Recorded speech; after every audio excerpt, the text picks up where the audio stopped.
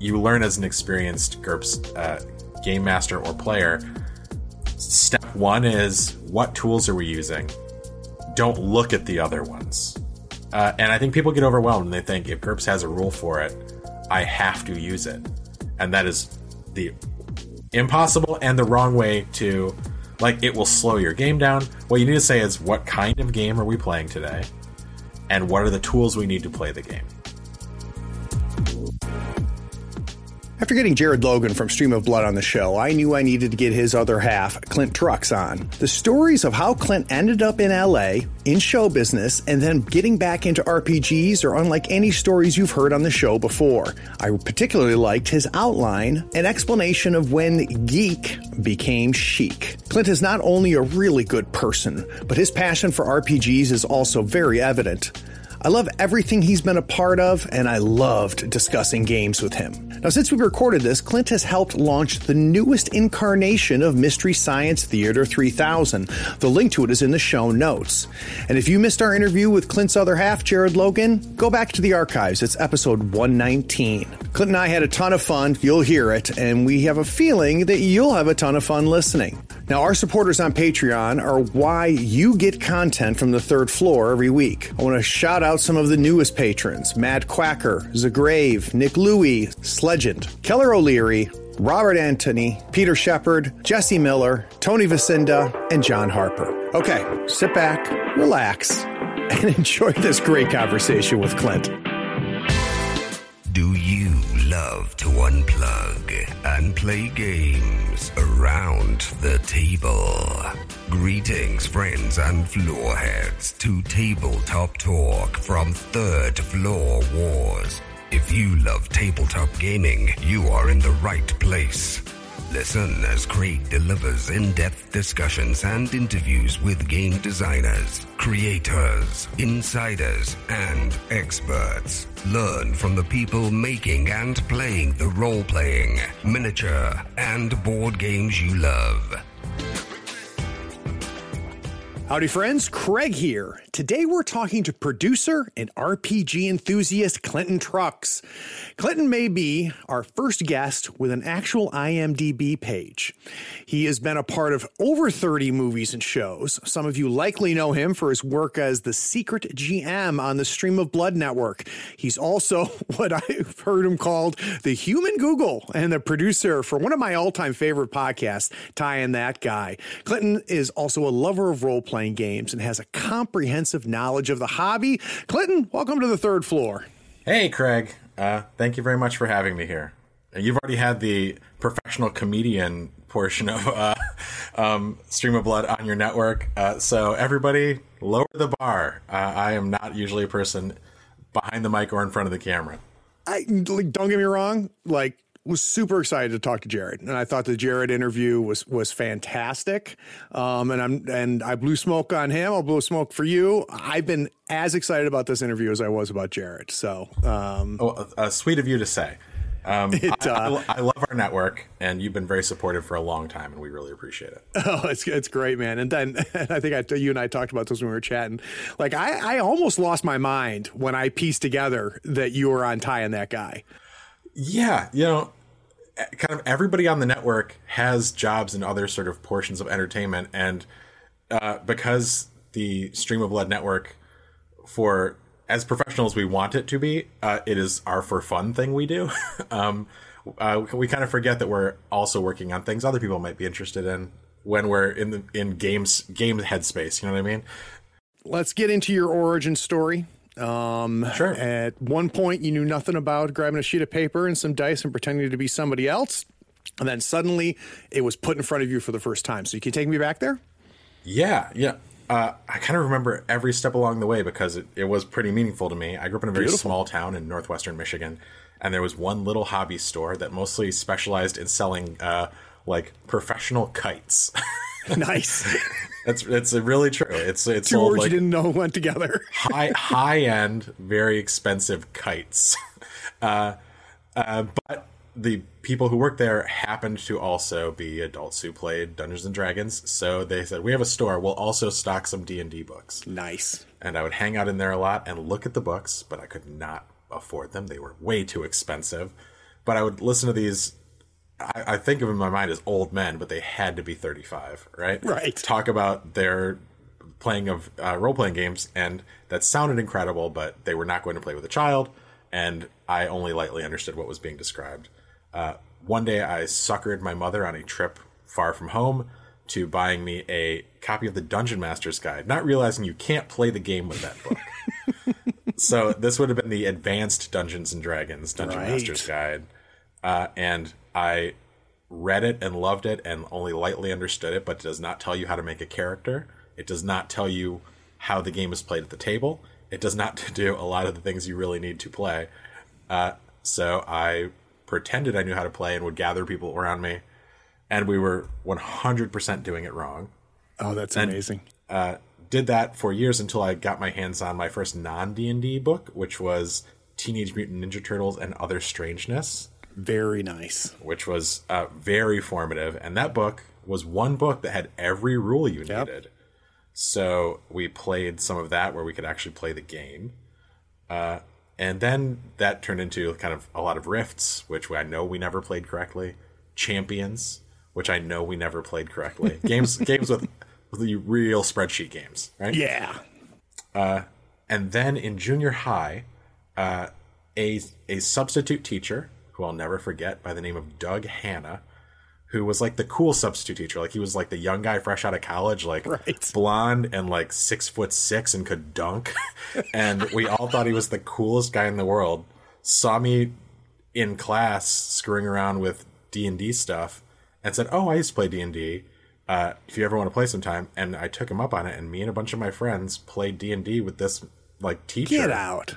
For years. And it was the first time we played correctly, and he ran us through a campaign that he had run when he was, a younger man, and it was the first time we like played a campaign where we leveled up and really like did it for real and walked away from the table with stories where it felt like something had happened to us, right?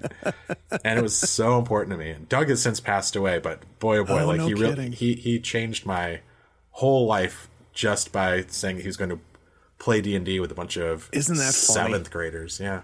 Good Lord. And he probably would have been kicked out of the school if he tried to do that today, invite a bunch of boys over to his house to play. Yeah. And, this would have been just at sort of the Satanic Panic was winding down. Like it was just loose embers. But I was like collecting D&D books deep enough into the Satanic Panic that I'd once loaned them to a friend whose father burned them all.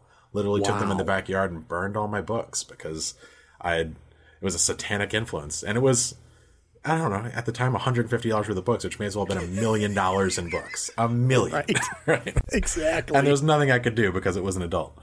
Oh, good Lord. So that was high school, Clinton. What was next for you? Because this is usually the part of the story for a lot of people where they're like, then I stepped away and took a break. Exactly right. Did you keep playing, or did you also do that? No, a year's long break. Didn't really play anything for the first handful of years of my extended collegiate career. And then I changed colleges and moved in with a guy who I was in that D&D game with me in junior high school, who had moved away to another college and found he had joined a Mind's Eye Theater Vampire the Masquerade live action role play group, which at the University of Michigan was huge. No kidding. Triple digit players played all over the campus in the student union, like multiple people, like very organized professional role play. And for those listening that weren't around when this was happening, like this was serious shit. Like this was a big deal. And the people that did this, like they weren't kidding around. Like this was a lifestyle. So I moved in with a guy who was already a gaming buddy, and he was a part of this group. And I was like, well, let's see what this is all about. And the first session, a man in a bunch of eye makeup wearing a mesh shirt with electrical tape on his nipples jumped out from the shadows and went, "Hello." And I was like, too rich for me. And then I left and never played again. Lines of veils. So now I would be absolutely like entertained to engage that man in a conversation about his La Sombra and Tribu, whatever nonsense he was engaged in. But at the time, I was like, I'm I'm not yet fully grown into myself enough. Exactly. I got some shit to figure out before I can do this. However, out of this group of players in this LARP, they were also tabletop players. And I met a lot of those guys who've become like my lifelong gaming friends. That cool. And even stranger, the guy who was like our forever GM, who also ran that LARP, had come from Iowa City, and which has its own gaming culture. The Midwest is really just gaming central, and there's these little pockets, and Iowa had their own, and he came from this sort of route where they were GURPS players. So he infected sort of this group of, I don't know, maybe 15 of us with being GURPS players, where we all learned this one rule set, which meant that we could then play anything, right? Yeah.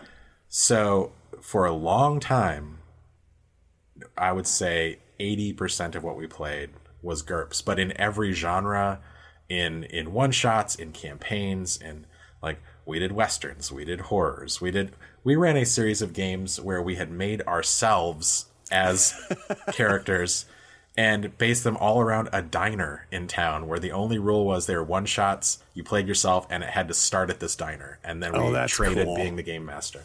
Like, this was a very intense, like, gaming culture, and some of my best friends to this day, who are all still gaming, and it was, I think, the freedom of running every kind of game changed my idea of what role-playing was. Like, if you tell people who play D&D, it tells people what your fantasy world looks like. Right. But if you tell people you play GURPS, you're not telling them anything about what you're doing.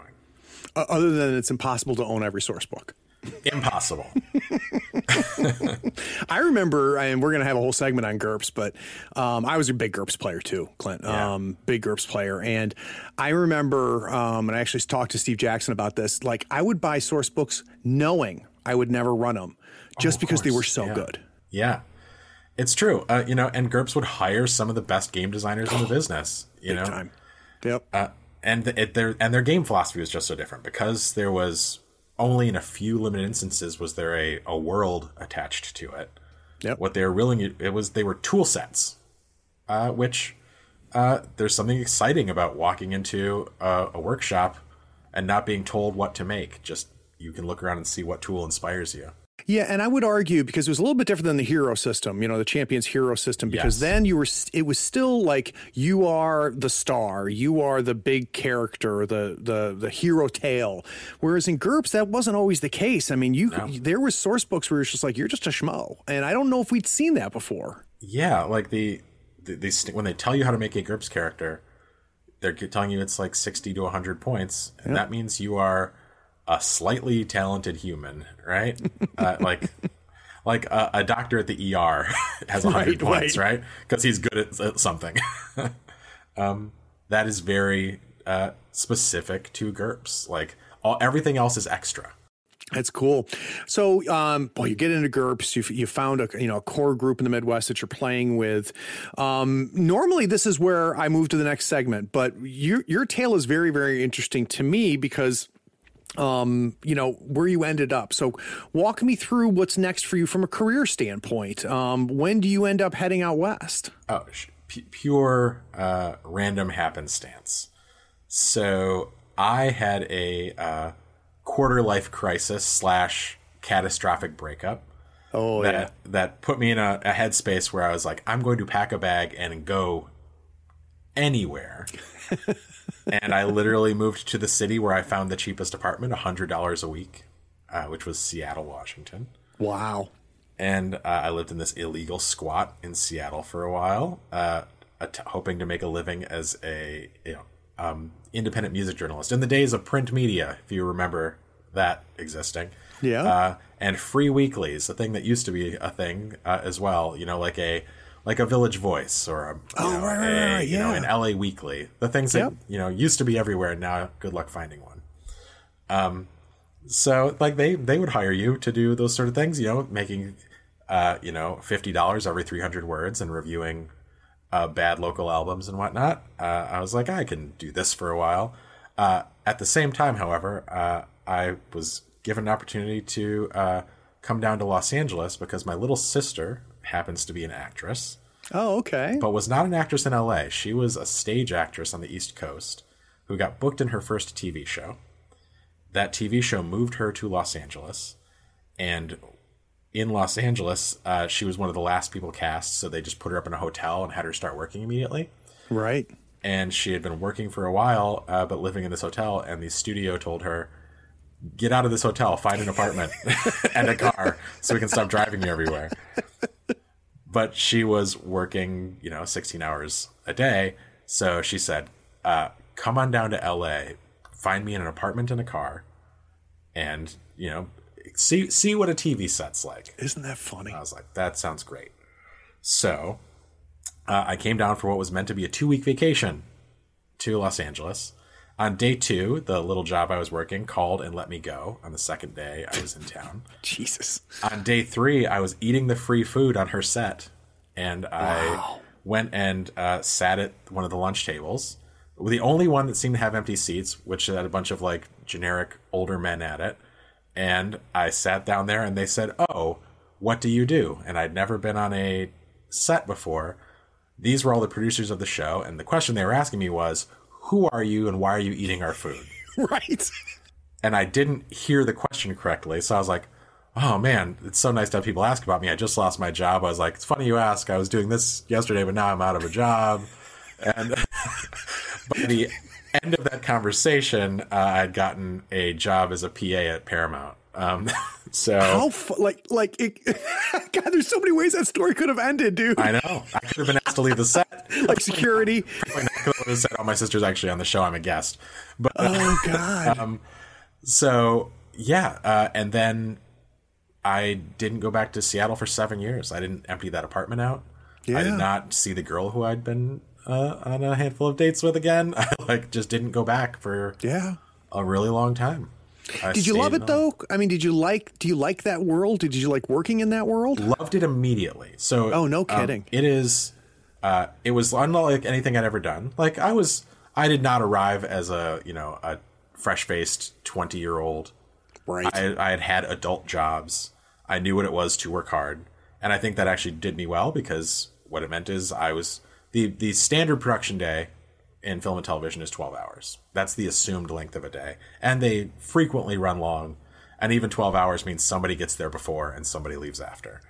And I was in a city where I knew no one and had no obligations, so I could work forever. And I had already had years and years of working adult jobs, and I could do it. And once you've shown you can do that, you will keep getting hired. So I didn't go back to Seattle, because by the time I finished that job, I was asked to stay for another TV show, and I stayed. That's awesome. TV show. By the time that one was over, I stayed in another TV show. And then on that next TV show, I was hanging out, and to anybody who would ask, I would say, oh, I don't really live in LA. I'm leaving soon. Right. And they'd say, what do you do? And I'd say, I'm a writer. And then on that show, it happened to be that the writer, one of the writers on that said, well, I'm going to go show run a show next season. Do you want to come and work in the writer's room as an assistant, not as a writer? Right. And I was like, yep, let's do that. And then that jumped me out of sort of working in the office of these shows to working in the writer's room. And that show ran for 5 seasons, but I was only on it for 2.5, 3. That was Friday Night Lights. Right. And while I was there, there's a trivia question assigned to that, is there not?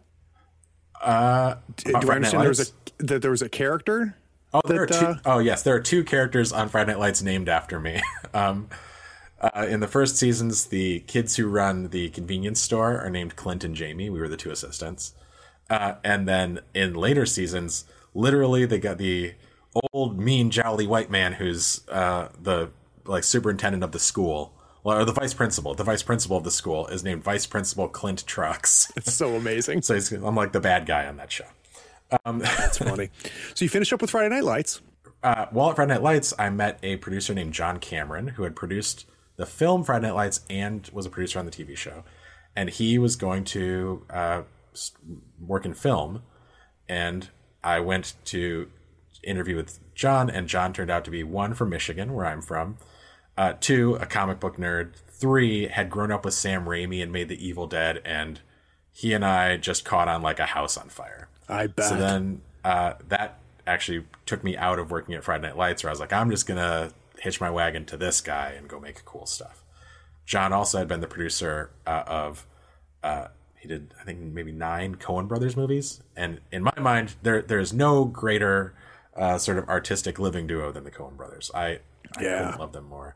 So that put me in the proximity of the Coen Brothers camp, and I went and assisted a producer named Bob Graff, who had become the current Coen Brothers assistant, and did some films with Bob. And while working with Bob, I did a movie called Paul, which was a sci-fi comedy with Simon Pegg and Nick Frost, where they pick up an alien voiced by Seth Rogen. Interesting. Yeah. It's a funny movie. Seek it out. I'm actually in it briefly. I'm going to do that. But you can't miss me. I'm right in the middle of the screen at a Comic-Con scene. So on that, I got to sort of use my Turbo Nerd skills, and they had me produce the sort of the opening and closing sequences of the film, which are at a Comic-Con recreation. So very nice. But when I did that, they let me give myself my own credit. So when I gave myself my own credit, I did not come up with it. In this scene, we had actually hired a sort of then not super billionaire Robert Kirkman, creator of The Walking Dead, was in the movie playing himself. And I was like, what should I credit myself as? And he said, executive comic book industry liaison. And I said, great. So if you look at IMDb, that is my credit on Paul, executive comic book industry liaison. And that sort of put me in the world of like nerd adjacent consultery. Interesting. And, I've done some of that, but at the whole time, I then started doing. Forgive me. This origin story is fantastic. too long. Keep Please going. stop me at any point. No, that's my job. Okay. Well, while working in development for John Cameron, a script came in from a writer who we also hit it off. I liked all the same things, and he and I decided to make this little pilot script of his on our own, and we had to start a company to do it. So I had to start a company with this gentleman, and that put me in the world of being an independent producer.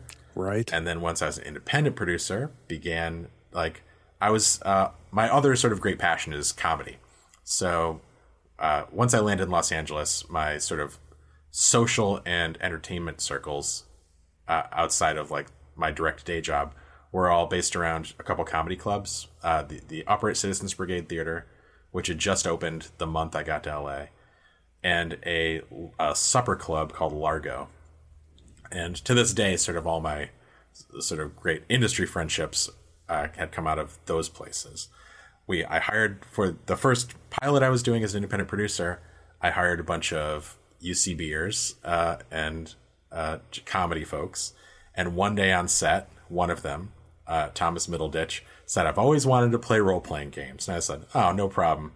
And then what context does that come up in? Well, Thomas is super nerdy. I promise you, it was apropos of nothing. Gotcha. Thomas is nerdy in all kinds of ways, and also does not half-ass anything. But I think what he actually said is, I want to play D&D, and at the time, I was very anti-D&D. I was, I would say D&D is like all for the cool children. Kids. Yeah, right. There's no 5th edition at this point. 5th edition, I think, is a beautiful edition, well designed, and a perfect entree for anyone to enter the hobby. Nothing bad to say about 5th edition D&D. However, don't only play D&D, I say. But I instead forced all these comedians to play fucking GURPS. That's amazing. So I ran a multi-year GURPS campaign with a bunch of people, larger people from the comedy community. Yeah. That would have been this would have been in the very early days of like the Nerdist web content and Critical Role. Right. We were asked to see if we wanted to do our fantasy GURPS campaign as a Nerdist podcast, and I was like, no way, this is just for me.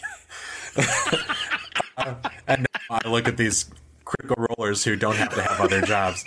Oh, they all do, but I was like, what was I doing? And then, so pretentious, Clint. I know. But and to be fair, all the players are like, we think it's cool, let's do it. I think I was scared to perform because I was the game master. I didn't want to be the voice of a world, because I consider myself a performer in that way. Right. Then in if we're just racing to Stream of Blood, Sure. I met Jared Logan through comedy. And while in the back of a comedy club in New York City one day, Jared was wearing a t-shirt that sparked a conversation about nerdy stuff that turned into the fact that he was a game master. And then one day Jared moved to Los Angeles. And when he did, he said, let's game. And we started another gaming group with Jared as our forever DM. I don't think I knew that. Okay. Yeah. So gamed for years. And then a global pandemic happened. And we were in the, really the third act, most exciting portion of a D&D campaign, and we couldn't imagine not playing, but we also all thought the world was going to end and we were going to die, and how are we going to make this happen? So we're like, all right, I guess playing online is how you do it. And then the last piece we needed was Brian Baldinger, who is the other producer of Stream of Blood, who is a very talented producer in his own right and works in the comedy world, and is the head currently of Starburns Audio, a podcast network. He said, we need to do this as a thing online. And it just so happened, pandemic-wise, we all had the time to do it. So we're like, all right, well, what would we do that's just for us? And now, 170 episodes later, and we all have t-shirts, which is the thing we're almost excited about. Stream of Blood seems to be real. Yeah, and I'm not surprised, and God damn it, I'm going to take some credit, not because I helped in any way. I called it. I remember watching what you guys were doing very early on, and I'm like, I can't believe there's only 7 people watching the stream right now. I can't believe this has not been found yet. And to see what you guys have done in the explosion and popularity and borderline scary cult following that you've picked up. I mean, the fans are so passionate, and just like Glass Cannon Network has done, you guys have done this great job of just like-minded, curated by content community that's been built. Sure. It starts with, we didn't expect an audience to show up. So we're playing a game for our players, really. So whatever the players thought was cool, or we thought was cool, was what was doing it. And when an audience did show up, that we were self-selecting just by virtue of content. Right? Yeah. If you were not interested in what we were doing, we weren't going to switch to D&D 5e for you. And we also didn't have a background in watching other actual play content. Interesting. At all. Not because we disliked it. I would sometimes dip in if I was trying to learn a game. Mm-hmm. And still will. But Critical Role is 4 hours long plus. And I simply didn't have the space to engage in games that long, so we made a point of how long is a game to keep us interested? And the first thing we said, by the way, was an hour, which is impossible. You can't tell it. We can't tell a story at least that fast. 2 hours we've decided is the Stream of Blood sweet spot. We'll run a little long, but it just changes the storytelling, and for us makes it incredibly dynamic because we move fast and we really focus on end in a place where we wish the players wish we kept going. And that's what happens when the cameras shut off. Every player is like, I wish we were still playing, which is what we were hoping for. Yeah, and that's actually something that I have learned watching you guys, and I've gotten better about is you've got the window, right? So I'm at the sweet spot for Third Floor Wars of when I know I'm going to be ending the stream right around the 2 to 3 hour mark is my sweet spot. So all I'm doing is looking for that moment that I can say, and the camera fades to black, and I just want my players to go, oh, like this, And I learned that by watching you and Jared, because you guys are very good at finding that moment. So I am probably somebody I love a sticking in a moment, and Jared is a all gas GM. So that is truly Jared. And he's right. He's just right. As a person who is in there helping craft the story or just running it in the background and, talking to the players while we play, I am fully engaged. So that's cool. I think the speed of our games is something that I think is great and was strictly from Jared's chair. Right. All right. So I've got a million questions. Sure. Let's start with going back and you, not in a derogatory way, hopping around, right? And just kind of finding a new thing and happening to be at the right place at the right time and having the work ethic and the skills, to fulfill that opportunity. Sure. Learning the skills as I went, honestly. Yeah. Yeah. Was there any gaming happening there? Were you encountering gaming or were you just too goddamn busy? No, I'd say my first few years in LA, there was no gaming happening in LA until that first game with Thomas. Got it. But the entire time I had kept my community and group of friends and players back in the Midwest. Oh, okay. And they had kind of made a point as we all kind of graduated, moved away, and grew up to keep playing. Everyone who stayed local, stay as a group. And then for everybody else, twice a year, we would go somewhere in the country that is a simple flight and stay in someone's house and everybody sleeps on the floor, or rent a house and just play for 4 days. So we do that for twice a year. So I still very much am tied into those guys. I wish I could play with them more than I do. Yeah. Yeah, that's cool. Yeah, I do something similar. I've got a camping for gamers, and here in Raleigh, just outside of Raleigh, twice a year, go camping, and all we do is freaking board games and card games all day. We role play at night. We do it for 5 days, and everybody's sleeping there, so none of you sons of bitches are going anywhere. Nobody's wife's calling, and nobody can bring a laptop, and it's that same type of thing. And in some way, you talk about sleeping on the floor. It's kind of like recreating something that we did as kids, right? Where I remember entire weekends. We go to my buddy's house. And we would eat dinner. We would play till 4 a.m. We'd sleep. We'd eat breakfast. We would play. We would eat. And you would just a whole goddamn weekend. And that's the place where I sometimes I don't want to play a 2-hour game, right?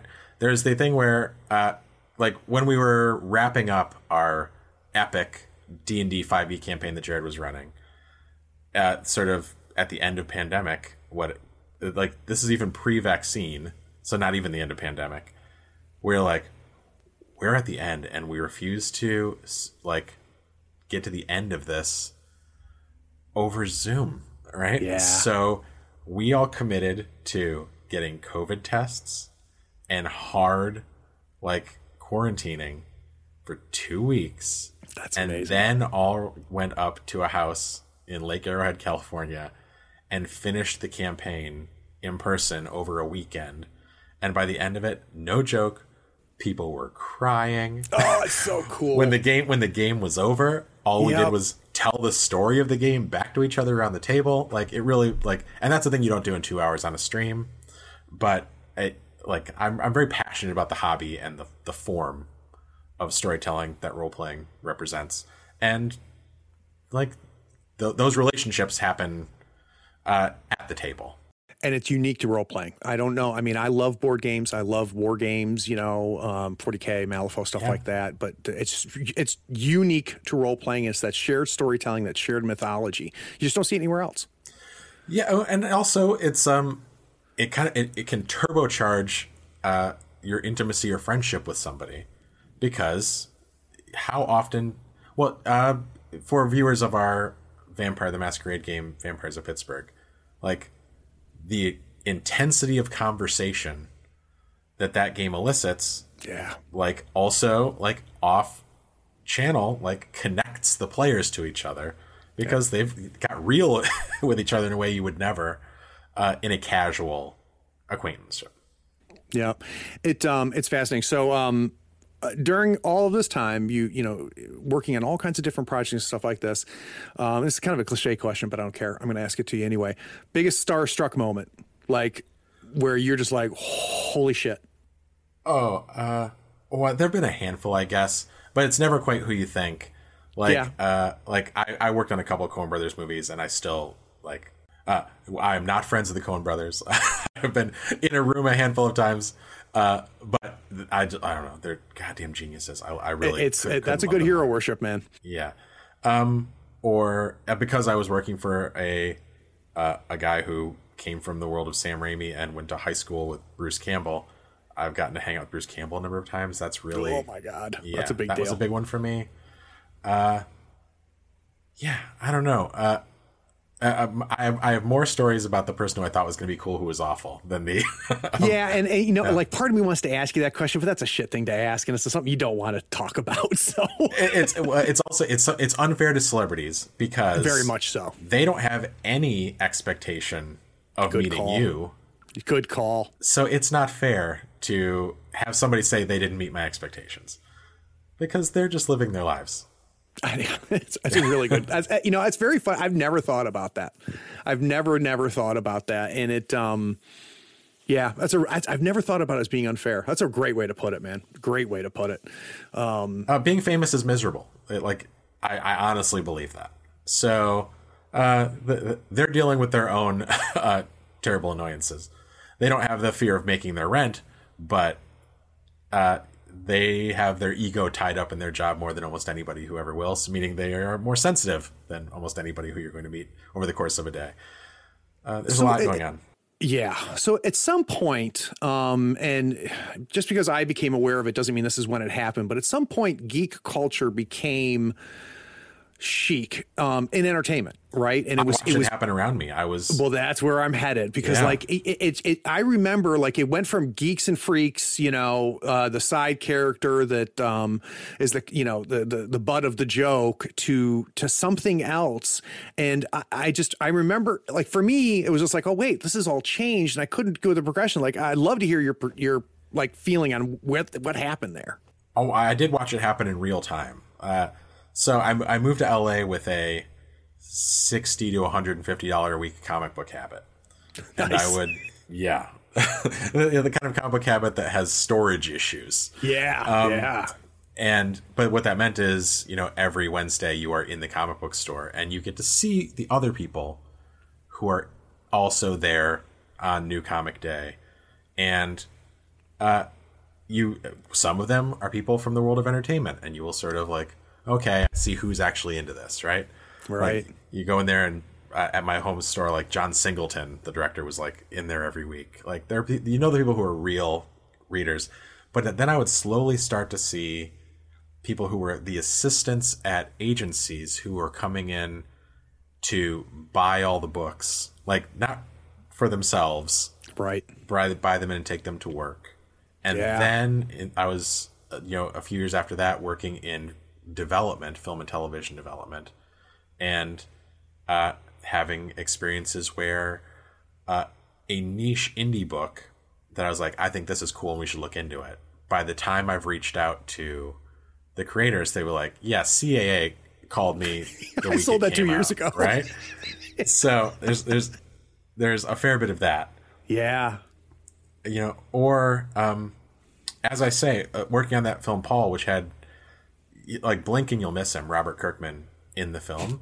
Yeah. He was on our set when he got the call that AMC was making The Walking Dead, which had at that point been in various forms of development at various places for years.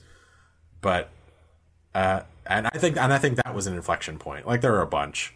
I agree. But that was an inflection point where the biggest show on television, bar none, period, full stop, and by, a huge measure, is based on an independent comic book, not just a comic book. And the show that is dedicated to only talking about that show is the biggest talk show in the world. I didn't know that. The Talking Dead had way more viewers than The Tonight Show. Isn't that something? Wow. So I did watch the turn happen. I don't think it's a bad thing necessarily, because I think the people who work in comics and role playing and some of the niche, they're growing less niche, obviously. Those people are underpaid, under-respected, under-credited. Like the Ed Brubaker, who wrote the Winter Soldier storyline for Captain America. Dude, I could nerd out on Brubaker with you right now, but I'm not going to. Oh, I love him. I met Brubaker once, and I did get a little like, I don't even know if he'd remember it. I was producing a show at He Largo. had no expectation. Yeah, I was producing like a live show, and he had come in to be in the audience, and I was like, oh my god. So he wrote the Winter Soldier storyline which became, to my mind, my favorite Marvel movie. And I don't know. I think I've heard him say he made more on the residuals for the one line they gave him when they put him in the movie than he ever made, That's writing so the hard book. to And believe. of course, he doesn't own any portion of it. Yeah, it's amazing. I mean, I remember interviewed Dennis Detwiller, who's who's the main artist and one of the designers behind Delta Green, and he started in comic books. And true Dennis Detwiller fashion, he's like, screw all y'all you guys are a bunch of idiots because you're working this hard for no money. And I've talked to a couple people, Clint, and like to this day, the rates writers get for writing for role playing games like hasn't changed in 20 years, which is just shocking. Well, now we're getting to the problem with our entire economic system and culture, where the price of the value of our currency falls while rent goes up and the cost of education goes up. I'm not going to ruin your show by preaching the revolution. But when we start putting people against the wall, let me know. I'll let you know when my order of Guillotines come in, and then you can come over and hang out. Yeah, thank you. Oh, that's great. So, guys, the Insider Insight series is my opportunity to sit down with designers, developers, artists, writers, and creators and learn how they approach their work. I try and understand their process, inspiration, and methods for crafting their creations. And with Clint, we're going to do that. We kind of did that already, talking about Stream of Blood. But I got to tell you, man, one of the biggest things I wanted to have you on here was just to freaking talk games. So let's take a quick break, and I really want to talk about GURPS because I know you love it and I love it. We'll be right back. I have a lot of feelings.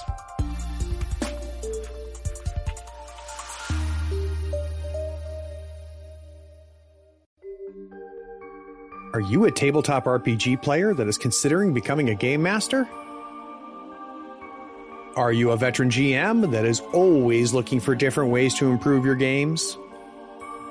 GM Mastermind is an RPG podcast that tackles topics catering to the art of game mastering. But Craig, there are a lot of RPG podcasts that do that. Perhaps, but GM Mastermind has the brain trust.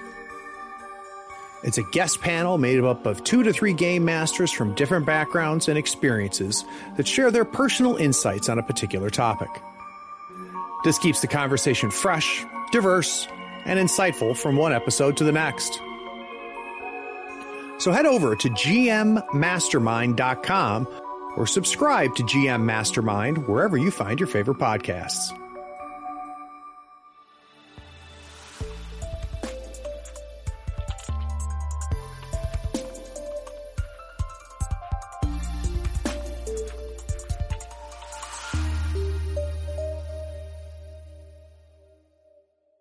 How'd you end up with tying that guy? Just out of curiosity. Would you believe that the first person I met when I got off the airplane in Los Angeles was Wes Chatham? His first TV show was my sister's first TV show. No kidding. And I met him the day I got off the plane. He's somebody that like there's a certain list of people that I don't know how I would react if I met him in person. And Wes is one of them. And I don't know, there's just something about him. I'm just like, Wes is great. Like he's one of those guys who, if you see him in the airport, 100% say hello. You will get a hug. Oh, that's cool. He's great. Yeah, he comes off that way. But and it's amazing the chemistry that the two of them have on that show. Yeah, given that Ty is a robot. And, that's funny. I'm constantly trying to rope Ty, because Ty has a role-playing game background. I'm always trying to sort of pull him in. And I ran years ago a single session of Apocalypse World with Ty and Wes as players. Get out. And it was really fun. But every time I'm like, hey, Ty, you want to come play on the channel? He's like, I play role-playing games for me. I don't play them for other people. He's where I was 10 years ago, right? Yeah. I was like... So is that myth about The Expanse coming from a session of role-playing or a campaign of role-playing, is that a myth? Not a myth, but slightly more complicated. Yeah. He was hired to create a world for, I believe, like a very nascent MMORPG, and he started to create this setting. In creating that setting, it turned into sort of a play by mail, not post, like forum kind of stuff, like where people would tell him what they're doing on their turn. He would write back what happened. And sort of in that process, it became a very fleshed out world. Then I believe he got the job working for George R.R. Martin and moved to Santa Fe, New Mexico, and started a role-playing group where I think they were playing D20 Modern. Nice. It's a good system. Yeah. Also, I feel like a quickly forgotten system, right? Like, yeah. Better than any version of D&D, in my opinion. And you know, it's D&D trying to get close to GURPS a little bit, right? Yep. But so that was in the world of The Expanse, 100% was like what The Expanse became, and one of the players in that was Daniel Abramson, and the story, as it's told to me, is every time Daniel asked a question about the world, Ty had an answer. And he's like, oh, you've already done all the work to write a book. Let's just write a book. And the book was based enough on the sessions of that game that like Miller and Holden were people's player characters. I heard that, yeah. Right? And, you know, people like Shed, the doctor who like gets his head blown off in the first season, like that was somebody's player. Like, that's so cool. So at least the roots of it are from that game. I think they ran out of those stories very, very quickly. Oh, I'm sure. Yeah. But the entire world was developed with the idea of people are going to engage with it in every direction, so I need to fill it out in every direction the way you do a role-playing game, right? Yeah. Yeah, and it's critical to me how involved they are in that, because as much as I enjoyed their books, I will argue that the show has exceeded the books, and I don't say that very often. Emotionally, I would agree with you. Yeah. Yeah. I think that I have not disagreed with a single change that they've made, and there's things that the show brings, and it's a different medium, right? So it's not the same thing. It's just very rare that I go, you know what? I think I like the show better. I think I would recommend the show before the book. Yeah, it's been asked of, like, we tried to do some Q&A stuff on the podcast, and people have been like, is there anything from the show that you're mad they changed, Ty? And the answer has really only been like things that are impossible on a show that you can't afford to do. But I think that's the genius of that show is Daniel and Ty are in the writer's room, man. So it doesn't get away from them. If they don't like something, they'll say it. Or, like, very famously, like, the reason, like, everybody loves Amos as a character, and that took a while to get to, because what had to happen was somebody else would write the script, and then Ty would go in and do an Amos pass and being like, you don't understand the ways you see he's broken and capable of violence, but you think he's broken and violent. It's not the same thing. And you had to do like this kind of sort of scrub to be like, because Amos doesn't take pleasure in the violence. Amos, it's all to an end, right? That's something that's really neat about listening to your podcast with them, because you pick up those kernels, right? Ty is really good about, revealing that. And I remember when he said that story a few times in different pieces, right? Yeah. But I remember the first time I heard it, I was like, that's why he's my favorite character. And that's why not only is he my favorite character in the book, because they present a stereotype, right? So even in the book, you're like, this is the stereotype. And on the show, Wes just fucking kills it. He kills it.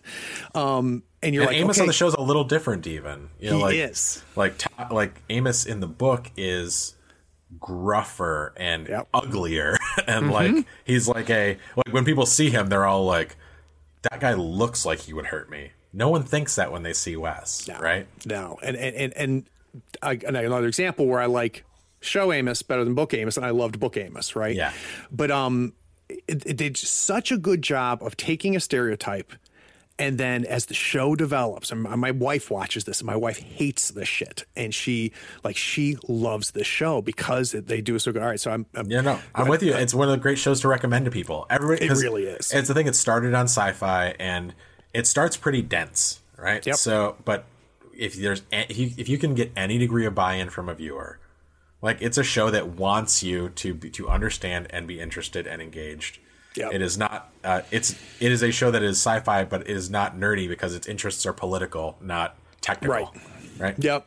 Yeah, it's got that Asimov Foundation feel to it in a lot of ways, which I'm also very excited about the new Foundation. Oh, dude, I'm equally excited and scared, but everything I'm seeing makes me less scared, more excited. That we're living in a year where we're going to get to see Foundation and Dune done with budgets. Can you imagine? What an old nerd utopia we've woken up in. I mean, I say this a million times on the show. I'm like, had you told me blank, right? Had you told me they were going to make a Thor movie, when I was reading Thor as a kid, I would have laughed at you. Unbelievable. Doctor Strange, Iron Man, for Christ's sake. Yeah. Like, who would have thought? Like, Iron Man is going to be the biggest movie, like, and will change the industry. Change filmmaking entirely. Right. Exactly. And the guy that brings that to it, he's going to get Star Wars too, by the way. Yeah. It's just... The guy that brings this to us was the fat guy from PCU. Exactly. Oh, God, it's amazing, isn't it? Absolutely amazing. So a story that I've brought up a million times, listeners are tired of it, is my gap, right? My 20-year gap of not playing role-playing games. So in high school into college, it was GURPS. I'd given up played a bunch of stuff, given it all up because same way you, just like, shit, I can do everything. And the quality of the source books that were coming out, like I ran everything, Western, Star Wars, everything, in GURPS. When I came back, the whole industry had changed. The art of role-playing had completely changed. But I want to go back to my love of GURPS, and I think you're the only person I've really met and talked to that I think you like GURPS more than I do. Well, here's the thing. As you say, the art of role-playing has changed, and I have a really profound appreciation for the work being done right now. Or, Jared has said a thing in public that I fully agree with, that Blades in the Dark is the best designed role-playing game of the last 20 years. And that is a game that has an anti-GURPSist philosophy, right? It is very, it is a game built to play in a certain way, a thing GURPS will never tell you how to play, right? It is a game with a world built in. GURPS only in the rarest of circumstances bothered to give you a world. But with that degree of specificity, it means that players are on the same page much faster. It means that systems are refined. The problem with GURPS is, I described it as a tool chest. It's too big a tool chest. And you learn as an experienced GURPS game master or player, step one is, what tools are we using? Don't look at the other ones. And I think people get overwhelmed and they think, if GURPS has a rule for it, I have to use it. And that is the impossible and the wrong way to, it will slow your game down. What you need to say is, what kind of game are we playing today? And what are the tools we need to play the game? And that's, GURPS, unfortunately, is so freeform, it doesn't tell you that either, because that is, to a degree, telling you too much how to play the game, right? Yeah, and it was way ahead of its time. I mean, defined a whole concept of role playing. I'd be curious though so when I talk to people who play GURPS, there's a spectrum of crunch, right? And I'd be curious to know, how crunchy was your GURPS? So by the end, when I was running GURPS myself, largely for a long running fantasy game, it was not tremendously crunchy. Because I wanted it to go fast. It became crunchier. It was a game where I knew that I wanted to introduce players to the system and to systems as we went along. So you start them as kids, all they need is the core book. Then they learn magic, and then we add a book. Then they, one of them decides he wants to be a duelist, we add a book. Well, and that is one of the beauties of GURPS too, right? It literally is, what is it you like? We're just adding these elements slowly. However, when we played with my gaming group in Ann Arbor, it was almost everybody was, I would say, journeyman or better with GURPS, which means that characters were incredibly complicated, and it was largely about, I had a crazy idea, how do I make it work?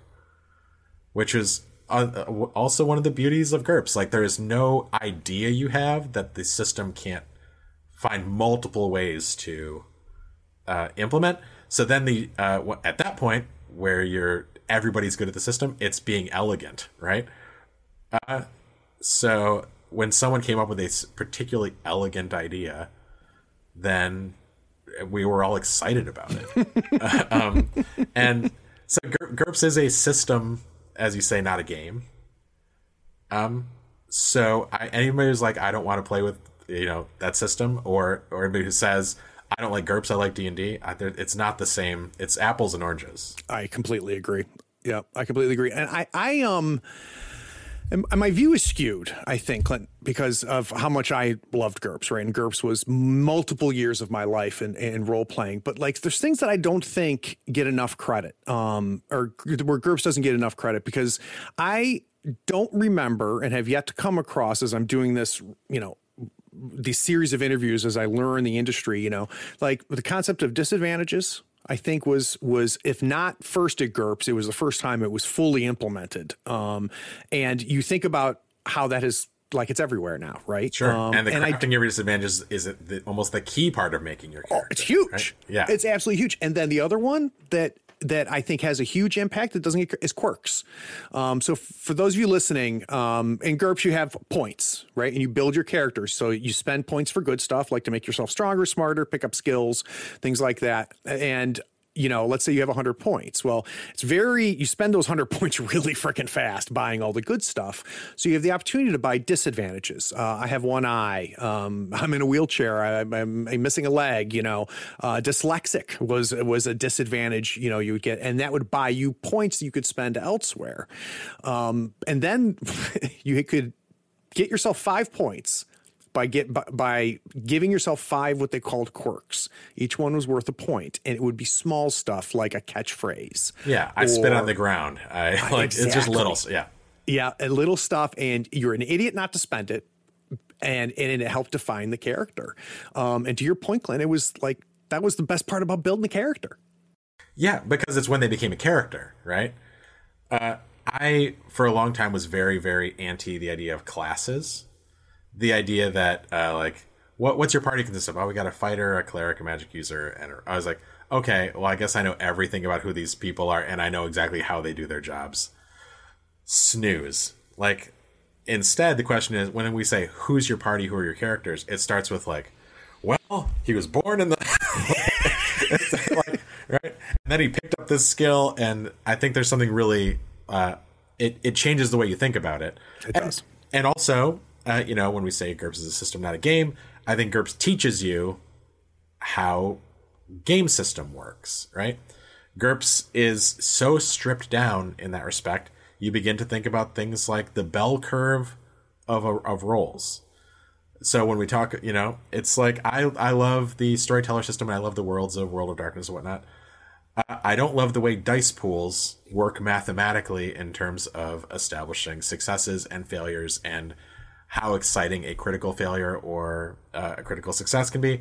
Whereas the elegance of 3d6 plus or minus is this just beautiful math of a curve where there are numbers that are going to come up statistically far more often than anything else, and numbers that will not. And then you can gauge everything of this is easier, this is hard, in a very intuitive way once you understand how that swing works. Right, exactly. And other systems do it, and you can do it with fewer dice, or with, adding or removing dice, like a Blades in the Dark, which assumes, 2 dice, but some things will add, maybe you got 3 or dice get added. Yep. Or Apocalypse World, it does the exact same thing with 2 dice instead of 3. And it took D&D a while to get there to realize, coming from the world of THAC0, which I also have some fondness for, but a D20 is a super swingy, the math is swingy. You are as likely to roll a 1 as a 20, as likely to roll a 20 as a 10, right? It is the probabilities have been flattened in a way that are fun if you're going fast and everybody's a superhero, and you want to see a bunch of 20s, but they've managed to, with bonuses, make the math work a little bit better. A little bit, but not to be a math nerd about it, there's an illusion of those bonuses. Like +1 on a D20 system doesn't mean shit because it's so swingy. Exactly. Yeah. No, I agree. I mean, I tried D20. Like, you know what D20 system I like? Have you messed around with the 2D20 system?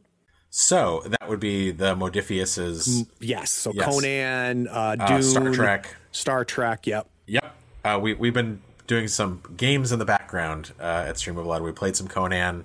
We have played some Dune, and it's already been announced. I think I can talk about it.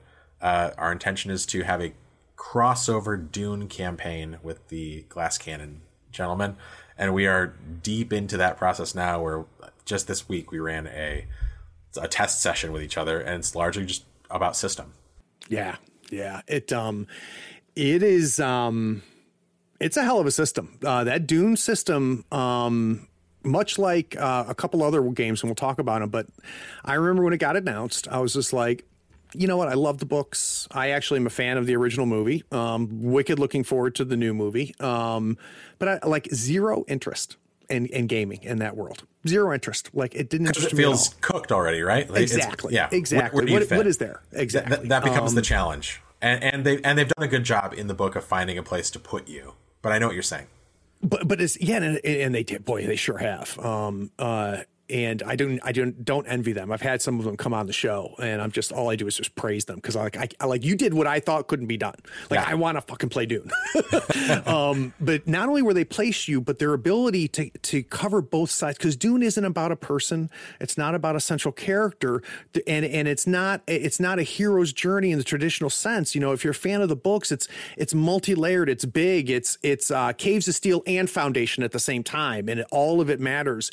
And the elegance of that 2D20 system and the way, the modality of how you can play and address stuff, shit, that's impressive.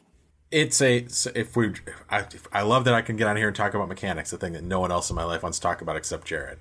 But the idea of adding these pools of dice that become communal and are expended to make the game cinematic is really elegant, because if the intention is to make a game feel the way reading the books or watching the movies does, if you want to feel like Conan, when it's important, can do incredible things, but he worked up to it. He didn't do it in the first swing of the fight. And he got his ass kicked along the way. And the also does a thing that's very important, is realizing that the game master is playing the game too. So this Modiphius system really is predicated on making the players very comfortable with giving advantages to the game master, which is not, the game master is not the antagonist, but if you're trying to tell an exciting story, give the game master an ability to make the world exciting that doesn't feel like pure fiat or cheating. Yep. So giving threat, I think, is the term in at least one of these games, is not a thing you should be scared to do, because it makes the game better for everybody. It's really neat. And I, you know, the one thing I told Chris when Chris was on the show is I said to him, you know, like, the other thing I love is, you can play 2D20. What do they have? Achtung Cthulhu. They've got Star Trek. They've got Conan, Dune, Dishonored. I think it's 2D20. They've got several games. The implementation of the threat and momentum, it's the core and the same. It's all in all of them, but they're, each one of them is tweaked, and it's tweaked to fit the game and the world. And it's not a coincidence that Jay Little, the guy that came up with the narrative dice system that's used by Fantasy Flight Games, first in Warhammer Fantasy and then in the Star Wars games, you can smell Jay Little all throughout that system, and that concept of threat and everything. It's fantastic. You know, it's well, there's the other thing. So we growing up reading game books in the 90s, and I feel like a number of them were not written to be played, right? I could not agree more. Whereas these games exist at the table. They don't really between the covers of a book is only meant to be the map that gets you to. It's the recipe, not the meal. Yeah. Right. And I think some people don't test their recipes enough, I should say.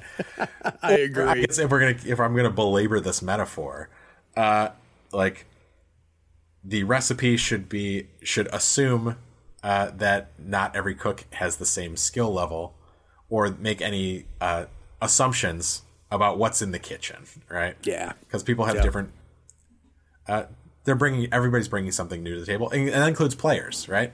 This is the most collaborative art form I can think of. The players are running the game as much as the game master is running the game, in the way I prefer to play, anyway. Yeah, I agree. So I got a question for you now that we're talking mechanics. When I came back to role playing, I was a bit of a grognard at first, right? Because Sure. I saw everything had changed, and I saw stuff so prescriptive in Blades in the Dark. I saw, if you want to play this setting, you need to play this system. If you want to play this type of game, you need to play that system. And I, like little old man Shipman at first, was like, what the hell are you guys doing? That's not how you do it, And of course, I'm a convert now. Did you go through that at all? Were you had GURPS hangover in some ways?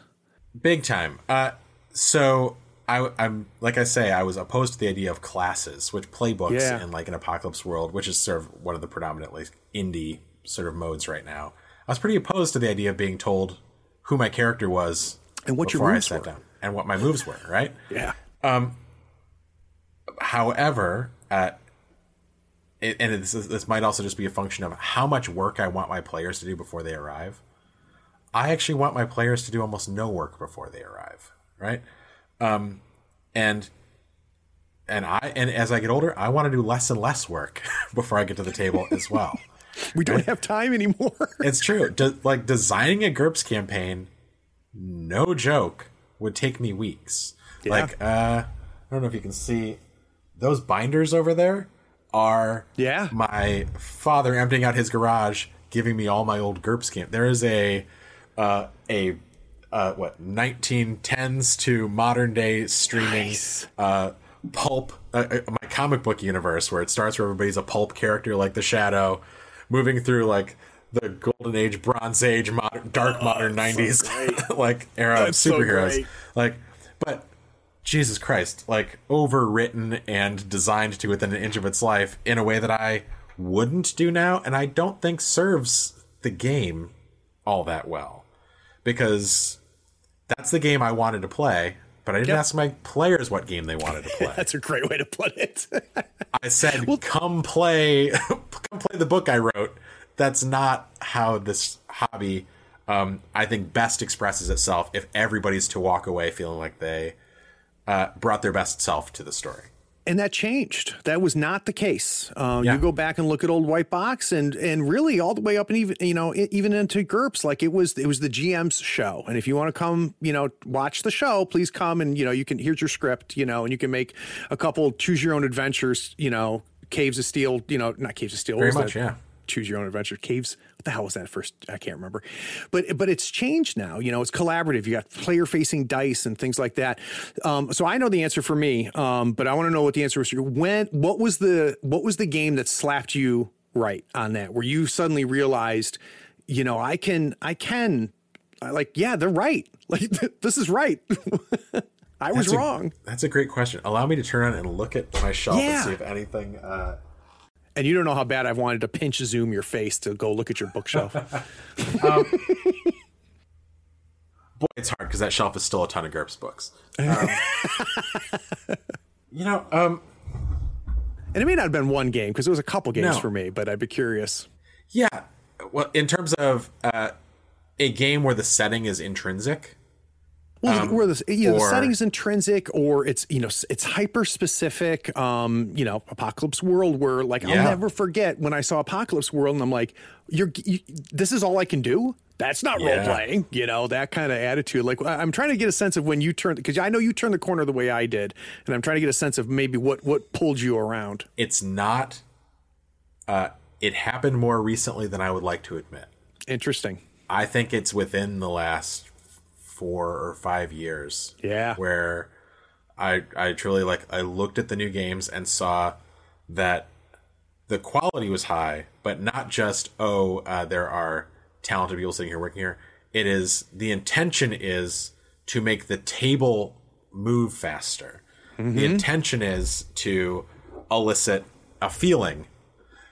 And this game is meant to elicit these feelings, and the systems are built to do that too, right? You're mechanically held up. Yeah.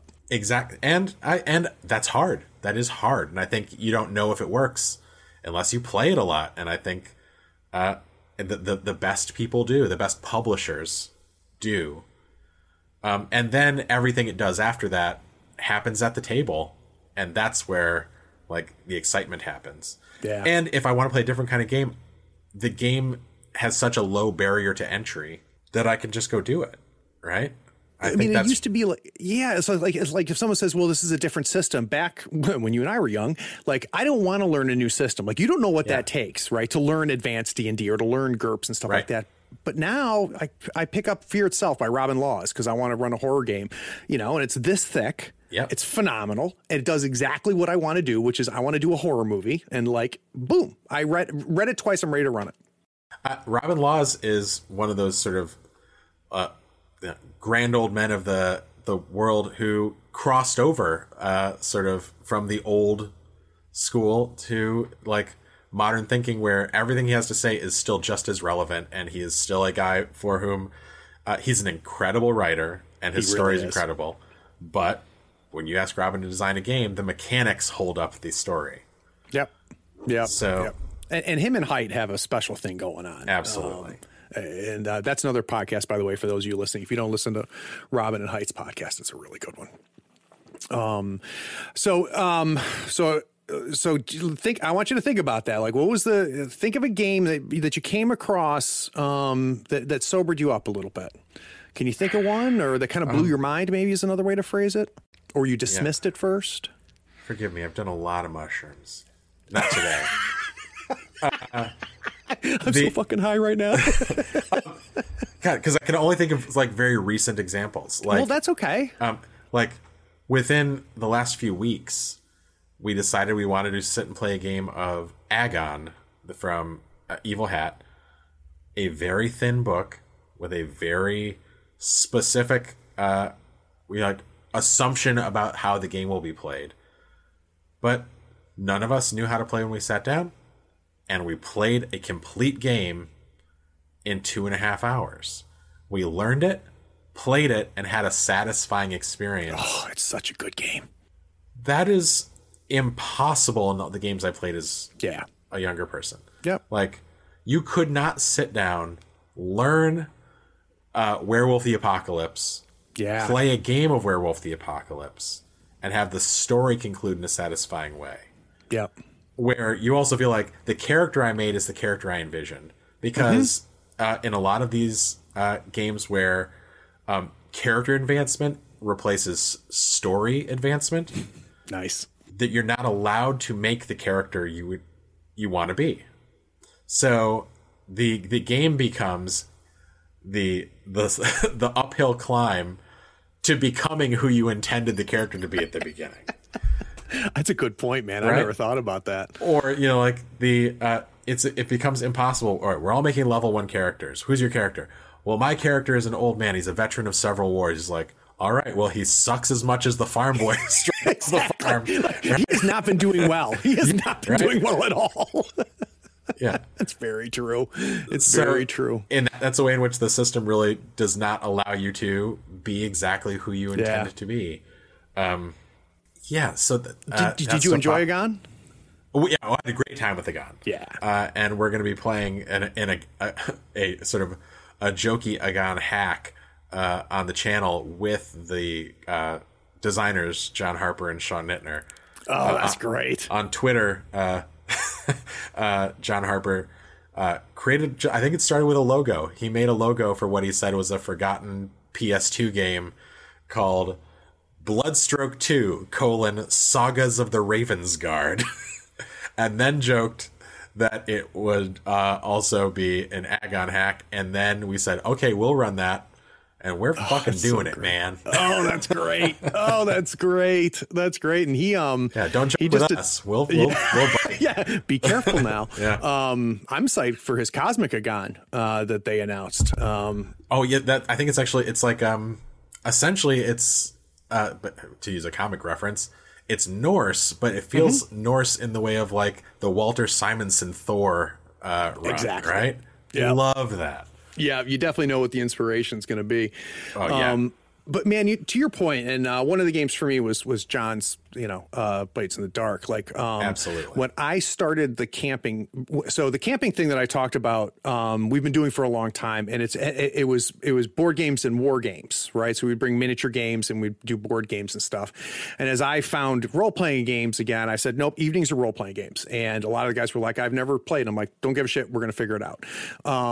And I remember introducing like Star Wars. The FFG Star Wars, which I'm a huge fan of. Great way to get people in.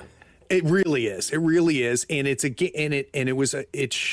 game showed me exactly what you said. I had a bunch of people around, some who had never role played before. I gave them character sheets, blank character sheets, walked them through character creation, and like that, right? And then put the dice in front of them. The symbol means this, the symbol means that. Don't worry, I'll tell you which dice to pick up. I'll tell you what to roll. And within 15 minutes, everybody's playing a role-playing game. Welcome to the thing you can't do with GURPS. Yeah, yeah. And then I did the same thing with Blades in the Dark. Yes. And that was even easier, right? That was even easier. I think a Blades character takes 5 minutes to make. Tops. Yep. And what I love, and this gets into John's design talent, is you can put the character sheet in front of them and they're looking at the game.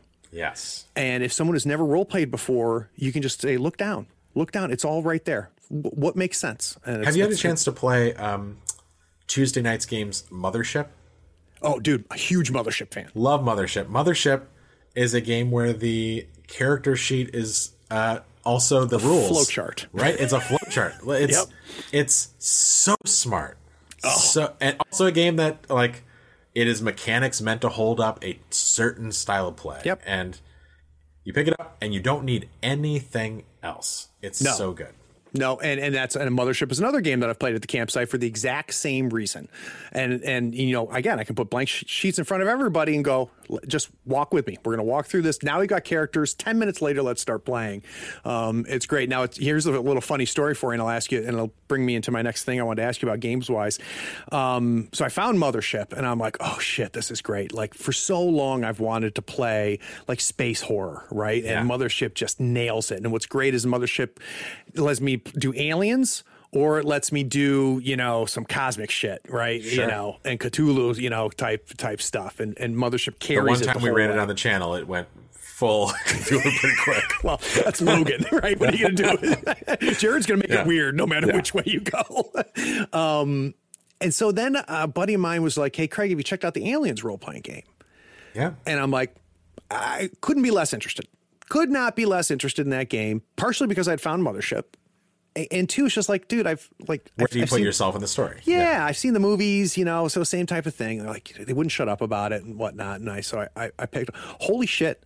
Beautiful. Have you fucked with that yet? Haven't played it, read the book. It is gorgeous. Talk about just beautiful design. And everything you and I have been talking about, mechanics built and just surrounded to hold up a specific experience, the hidden agendas in the cinematic mode, and the triggers for XP. Yeah. Right. Having a trigger. Did you make money this session? and just like telling you how to play the game. Yeah. And it's awesome. It's awesome. And have you messed around anymore with those Free League games at all? We haven't. Right now, we still do some home gaming. But, really, God bless you guys. Yeah, right. It's not all for an audience.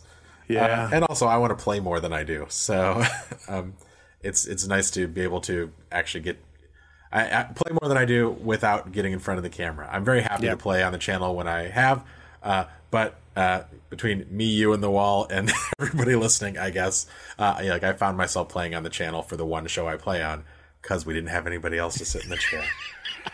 Right. That's funny. Well, and it changes things. Playing on the channel is different than playing around the table. Yes, it's true. It's fun in a different way.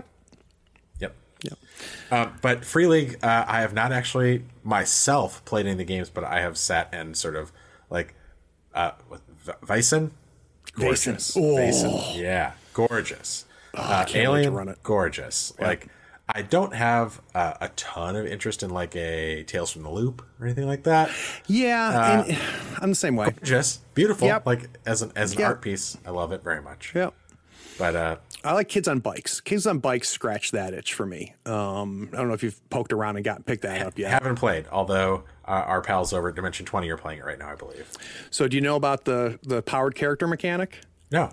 So I'm so excited to talk to you, Clint, because I can have these conversations with you. Yeah, I'm interested. Like, I know what I'm about to tell you is going to jazz you, and that makes me so happy. Because if you told me, I'd be like, oh shit, that's cool. So, Kids on Bikes, it's if there's a mechanic we like from another game, we'll steal it and stick it in any game. We don't care.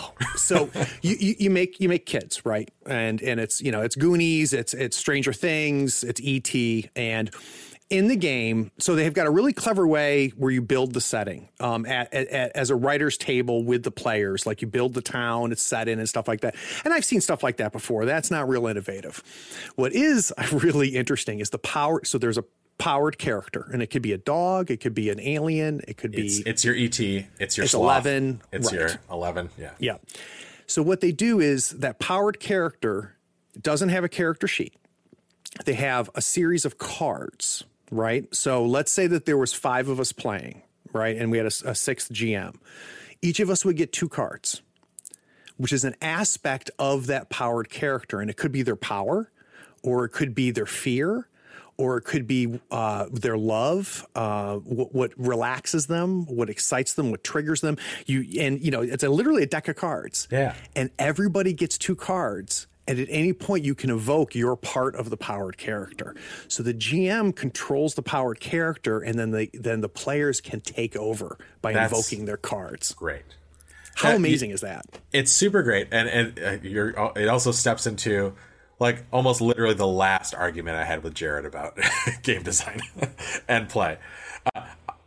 I have more interest in balance than Jared has, and but the problem is, there's a reason to make games balanced. Yes, but these stories that we watch, movies, are not balanced. The characters in books are not balanced. It's not interesting to make them balanced because we only follow the viewpoints of so many people. This really elegantly gives you an unbalanced character that balances it by spreading it across the table. That's really, really clever. It is really clever. And it's funny you say that about balance. I used to have a hard on for that big time, really needing it. And now I'm over that. So I'm in the Jared camp here where I was just like, but it has a requirement, which is you have to have that social contract at the table at the same time, right? The mechanics are not going to enforce that. It has to be enforced because you have that social contract. Otherwise, you can't have an unbalanced game by any stretch. Sure, and balance can mean a lot of things. Like this is a 20-year-old story now, but in our old GURPS group, one of our characters made a guy who was more disadvantaged than advantages. Like among the things he had was like fear of turtles, like absolutely insane. But then the joy of that character becomes his disadvantages and the fact that he's not attempting to play the same game everybody else is playing. So my love of balance is based in the social contract, right? Yes. It is. I never want a player to feel like they are being unfairly disadvantaged by rules. Yep. Rules should only excite people. It should never feel like it limits them. I agree. All right. So I just so you know, in full disclosure, I am on a free league like high right now. And run me in a game. I haven't played in a game yet. Oh, dude, don't do that. Don't offer that. I'm hard to book, but if you can find 2 hours for me to sit and play a game, I'm in. Here's what's going to happen, Clint, and I'm going to bug you about this. You and I don't care who else. I'm going to run Forbidden Lands for you because that's the game that I know. As little as I know you, I know you're going to wrap your head around that game and just go, holy shit. So I've looked at Forbidden Lands, and of course, you're right. I got super horny for it. Oh. We thought about it on the stream, and it's very map-based, and we are so theater of the mind in our in this sort of Stream of Blood world right now. The fear was that the map of it all was going to just distract us from what we think we do best. So you're wrong. It happens all the time. Yep, you're wrong. The only thing I would recommend is, unlike what you guys normally do, is you'd want to use a VTT for it, because the map is part of it. But Sure. when I run it on my stream, we bring up the map, the hex map. They move from hex 1 to hex 2. Then boom, we go right back to just faces, right? So it only comes up for the mat, just so people can go see if he's going north and going south. And but oh boy, and I just have a sneaking suspicion, because it's a game where you read the game as a mechanic and go, that's clever. Ooh, I can see that. But you feel it and you play it and you're like, holy cow, like that's good. So standing offer for you, Clint. If you want to find a couple people, I am there. I would love to run it for you. So you just tell me when. I'm interested. I'll move heaven and earth to do it. I'll lift or part the Stream of Blood curtain a little bit and say, we have done no VTT stuff for the simple reason none of us are good at computers. Every one of us came from the world of entertainment. Yep. But Jared is a writer performer. I was a self-admitted writer, Luddite when it comes to technology. Yeah. Oh, and it's worse than he admitted. Right. Somehow I know the most, and I'm still not great. Like, I come from the world of, I'm a creative producer, right? Yeah. And then Brian is he casts shows, right? He knows everybody in town, but he's not. We come from the world of filmed entertainment, but all of a sudden now we're holding the cameras and we are very uncomfortable. So I look at every Twitch show but ours has more technical savvy. Which we're keenly aware of. We know where our talents lie, but we're trying to raise the game, technically speaking, for both the audience and ourselves. Part of our problem is that we play with a lot of, we have a larger player pool. You really do. Than almost any other actual play setting. We pride ourselves in having players who come from the world of not actual play and are playing for the first time with us, and we're getting for their performing talent and their storytelling ability and nothing else. So we tell them, you don't have to learn anything, you don't have to download anything, you don't have to. And the day we have to tell people they have to download something and learn a piece of software, we're like, now we can only play with the 8 people we know who know how to do it. Yeah, and when I'm talking to you about Forbidden Lands, I don't know if it would work on Stream of Blood. What we do is very specific. It may be incredible, but the learning curve to make Jared comfortable enough to run the game he knows how to run might be high. Yeah, but what I do know is, renting a house in California for a week, you put out that hex map in front of Jared, and you run Forbidden Lands for him, and he's gonna fall in love with it, right? And maybe afterwards, still probably wouldn't want to put it on Stream of Blood. Yeah, but I just know it's a game you would enjoy. Oh, listen, I hate to bring everything back to GURPS. I miss hex maps so much. Dude, I miss a hex map. And think about how bad our hex crawls were. Hex crawls were bad. And when you see how hex crawls is handled in this game, it's just like, whew, man, it's good. It's very so good. Excited about it. Yeah, you'll like it. And you already talked about Vaesen. Vaesen's another game that I wrote off at first too. This is, by the way, ongoing story with me and Free League. Every one of the games I go, I have no interest in playing it. Another fantasy game. That's exactly what I want. I haven't played enough fantasy games. And then I get Forbidden Lands and I completely fall in love. And Alien. Vaesen, I'm like, okay, whatever. It's Cthulhu in Sweden. No, it's not. It's a lot different. And being able to open yourself up to throw away your preconceived notion. Jared hated Blades in the Dark when he was first introduced to it. Oh, it doesn't surprise me. For all this, Jared's a super creative guy, and he's like, this is telling me what my game is, and how dare they? Offended by the idea that the character sheet had names on it. Now it's our favorite thing in the world because it makes the game run like grease lightning, man. You guys live on the show, you converted Joe O'Brien. You can watch the first episode of Blades in the Dark that you did with those guys, and then watch a recent one, and you go episode by episode, and you can watch Joe get the game and then like just consume it.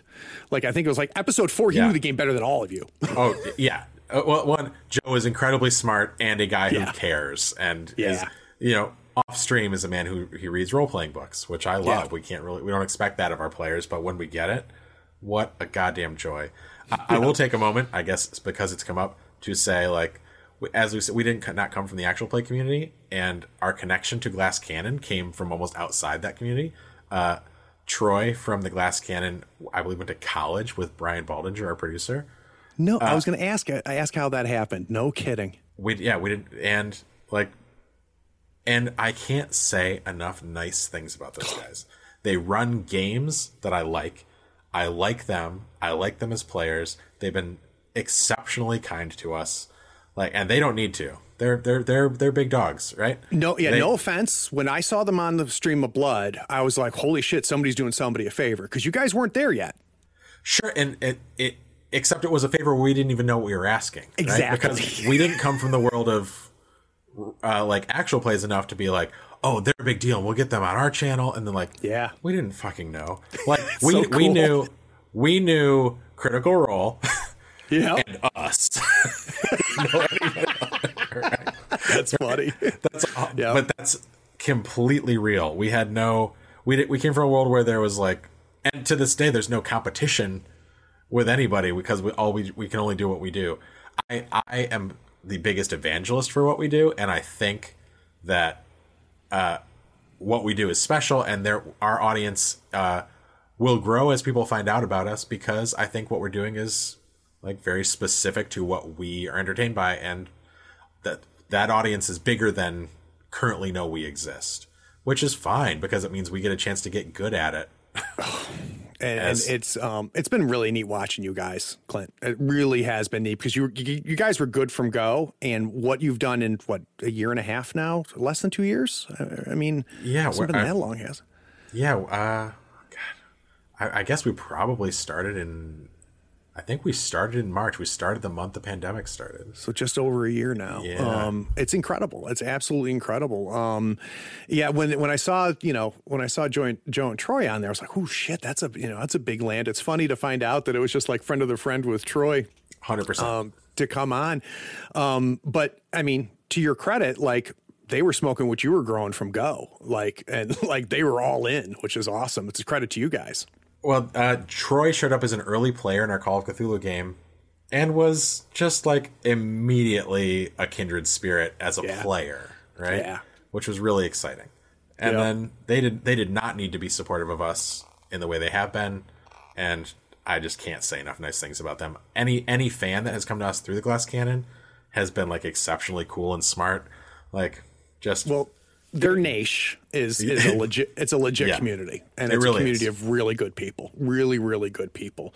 In the same way that you guys are curating as well. I feel the same way about, the SOBs as well. And it's a testament. Joe and I when I interviewed Joe, he and I talked about that, how certain content almost curates a community and just creates this connection, which is awesome. All right, dude, I have occupied an hour and a half of your time. You're super busy. We, like I love to do, completely threw out the call sheet and just shot the shit, which makes me super, super happy. But before we go, was there anything on the call sheet you were dying to talk about that we didn't hit? All right, let's see. I wanted to finish. I think we hit basically everything. And tying that guy tradition, I thought about trying to get you to do top 5 games, but I think I'm going to skip that. I think we just covered we talked about so many different games, which makes me happy. All right, so Clint, obviously I'm going to link to Stream of Blood. I'm going to link to tying that guy so people can get their hands on that. If they want more though, where should they go?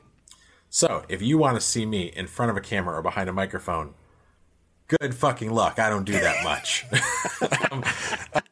Craig asked me to do this, and I was happy to do so. But for the most part, the face of Stream of Blood is the incredibly talented and funny Jared Logan. So don't come to Stream of Blood if you're expecting to find a bunch of me. I'm there every time. I'm helping create every bit of content you see.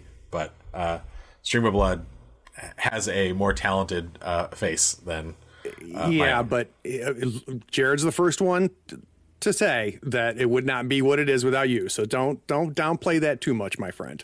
Sure. I've count myself very, very lucky that Jared Logan lets me work in the world of role playing, which is a passion. Yeah. But I don't have to get over my insane anxiety about speaking to people. Isn't that funny? Because I've got Jared to be the mouthpiece, and I can simply write ideas like, kill that guy, and then 30 seconds later, watch it happen on the screen. You're the puppet master. Yes and no. Like the way it tends to work in Secret GM world is I blast Jared with my ramblings and observations and ideas as we go, and he cherry picks the ones that are heading in a direction that makes sense or inspire him to do something. So it's totally collaborative. We were wrapping the show up, and now I've got a new question for you. I'm not going to let you sure. go yet. What's your favorite of that time? So what is one time where you saw something, blasted it to Jared, and it happened, and you were like, I was so proud of myself. There are certain characters that their voices speak to me, and I will frequently write little monologues while a scene is happening. Nice. Jared and I have a shared document where he can see me typing in real time, and I will script style just write in character. That's amazing. And then it's not particularly subtle or anything. You can see Jared's eyes glance over and he's reading what I've written. Yeah. It gives you the cool thing of Jared gets to be in the moment and play with the players, and then you get the thing that a book has or a TV show has, which is the bad guy gets to say the fucking cool ass thing because somebody had a chance to sit and write it down, which is just it's a nice thing that can happen when all the stars align with the way we play together. Yeah. We've just killed a character in Vampire named Miss Sonia, who was my favorite to write things to say. Like the voice of Miss Sonia, Jared, once he came up with what Miss Sonia sounded like, I was like, oh, she is going to say the nastiest shit. I was like, all right, now say that she's gonna kill her best friend in front of her parents. And that feels really good when it comes off. Yeah. Because I also get to see the players react, and it feels like I'm playing. Right? Oh, I bet. Yeah. And it's interesting when you say that it takes an interesting load off of Jared in the fact that it frees him up. And I have completely stolen the Secret GM thing from you guys, by the way. So one of my patrons and a good friend of mine now because I used to run the stream and run the game at the same time. It's like, shit, man. And now I've got Nick helping me out. We knew we couldn't do it, yeah. Oh, yeah, Nick is now helping me out, and it's completely changed everything for me. Like now I can just play, which is good. So now I might steal your little Google Doc idea too. That's pretty slick. Yeah, I mean it works well for us. And also I just know it's hard. Running a game's hard. Yep. Spinning plates is hard. And also if you want to be respectful of what the players have to bring, it means you have to pay as much attention to them as they're paying attention to you. And Jared's very good at that, but he also the story's going somewhere. And whenever I can just lift the load enough that Jared can be 100% invested to what's happening, I think it makes the game better. I agree. All right, guys. So we're going to have links to all of that in the show notes. So just scroll down. Shame on you. As much as I've talked on Stream of Blood, if you have not already started watching Stream of Blood, then shame on you, because I have been talking about it for close to a year now, listeners. And I have not really talked about Ty and that guy on the show. So that it's one of the first podcasts I listen to. As soon as it comes out, I listen to it. Should we tell people what it is? I don't think we've even mentioned. Yeah, I guess so. We should. Go ahead, please. Oh, sure. Ty and That Guy is a podcast from writer-author, one half of James S.A. Corey, the authors of the Expanse novels, and Wes Chatham, actor, who plays Amos Burton on The Expanse. And it is loosely about The Expanse, because on a lot of episodes we talk about an episode of the show. We're going to run out of those before you know it. Yeah. So it's mostly about the things about which they are very nerdy and mutually nerdy, and that is usually Kurt Russell. There's a lot of Kurt Russell. Everyone loves Kurt Russell. It's about movies and Die Hard. Yeah, they love Die Hard. I love Die Hard, but Die Hard doesn't belong on every best of list. You're not religious about it like they are. I'm not religious. I love Die Hard, but come on, guys. That's so funny. Yeah, so it's a free-form conversation between a very, very talented writer and role-playing game player in Ty Frank, and a very, very talented and thoughtful and funny actor, Wes Chatham. And I produce the show, and largely because they say things that infuriate me, I've begun to pop in more and more. And I love that, how that's been progressing, because I started right at the very beginning with you guys. And funny story for the listeners. I did not realize, I knew Clint from Stream of Blood before I realized, I just for some reason didn't make the stupid connection in my head until the first time I heard your voice in the podcast, and I went, holy shit. That's like the same guy, which is dumb. Like Clint Trucks is not a there are not two of me. There's only two Clint Trucks. That tells you how smart I am. But yeah, and what I love about that show that you guys do is what you just said. So we do get the behind the scenes director's commentary on The Expanse. And at the beginning, early episodes, that was the majority of the show, which I absolutely loved. But to a certain degree, with an episodic TV show, you've already said things, right? So you can't keep saying the same thing over and over again. So you run out of less and less new stuff to talk about. And what I love is what you have filled it with, which is 2.5, sometimes 3 of you guys just nerding out on movies, on popular culture, on games and stuff. And it's fun. It's phenomenal. And the 3 of you, the 2 of them have an amazing chemistry, and really now you becoming more part of the show, Clint, has added to the show, even if you're a foil at sometimes. Yes. I have no desire to be a performer, but sometimes they say things that simply cannot stand, and I need to jump in. And guys, so it's they have the conversations we have around at the end of a convention when we're having beers at the bar, which is Die Hard a Christmas movie, right? Or is Die Hard a hostage movie? It's those types of conversations where whether the right answer or wrong answers means nothing in the universe. But we are going to argue about this, and we're going to discuss this like it matters, and in the way that only us nerds do. Yeah, there's a top 5 in every episode. And I stand by none of those lists. They, I mean, some of them are not wrong. I tend to agree with Ty more than Wes, but here's it is with me and Wes is I may not agree with Wes, but I understand Wes's choice, right? It makes sense for Wes. I'm like, yeah, of course. Yeah, that makes total sense for you. Or I tend to agree with Ty. And then when you pipe in, I'm like, finally the voice of reason. Yeah. Well, I mean, there's the analytical robot of Ty Frank. There is the all emotion and heart, just passion, of a Wes, and then there's someone who's right, who just comes in. Exactly. Oh God, Clint, this was like I said, dude, you're super busy, and you found just over 90 minutes to spend with me, and I really appreciate it. Thanks for your support over the last year. So appreciated. Dude, I no bullshit, man. I guarantee there's four subscriptions that are completely because of me. You wouldn't be where you are. All 4 of you. No, we value everyone. If you want to talk to us, come to the Discord, pop into the chat. It's a great Discord, man. Again, proof of concept as far as curating the community. It's I'm 50 years old. I'm not a big Discord guy, and there's 5 Discords I look at, and yours is one of them. So. If you want me to be mean to you in person, come to the Discord. But and that reminds me, I need to link to the Discord. So scroll down. I've already done that for you. But most importantly, you sat around all the way to the end. You listened to this whole thing, and I want you to know I appreciate you doing that too. Take care.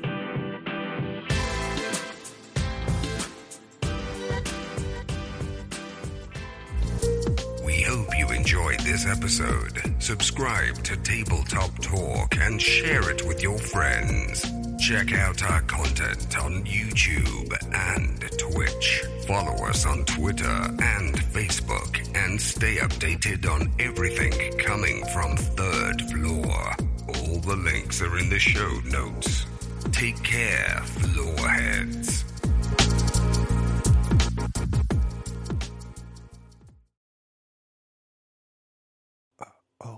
Hey, are you still here? Wow. Well, the episode is over, But if you're bored, why not go to patreon.com and support the show for as little as $1 a month? Yeah, you can just scroll down and get the link. It's Patreon that makes this and all of our other content possible. Don't you want to join the other floorheads on the Patreon Discord? Anyway, thanks for sticking around. Take care.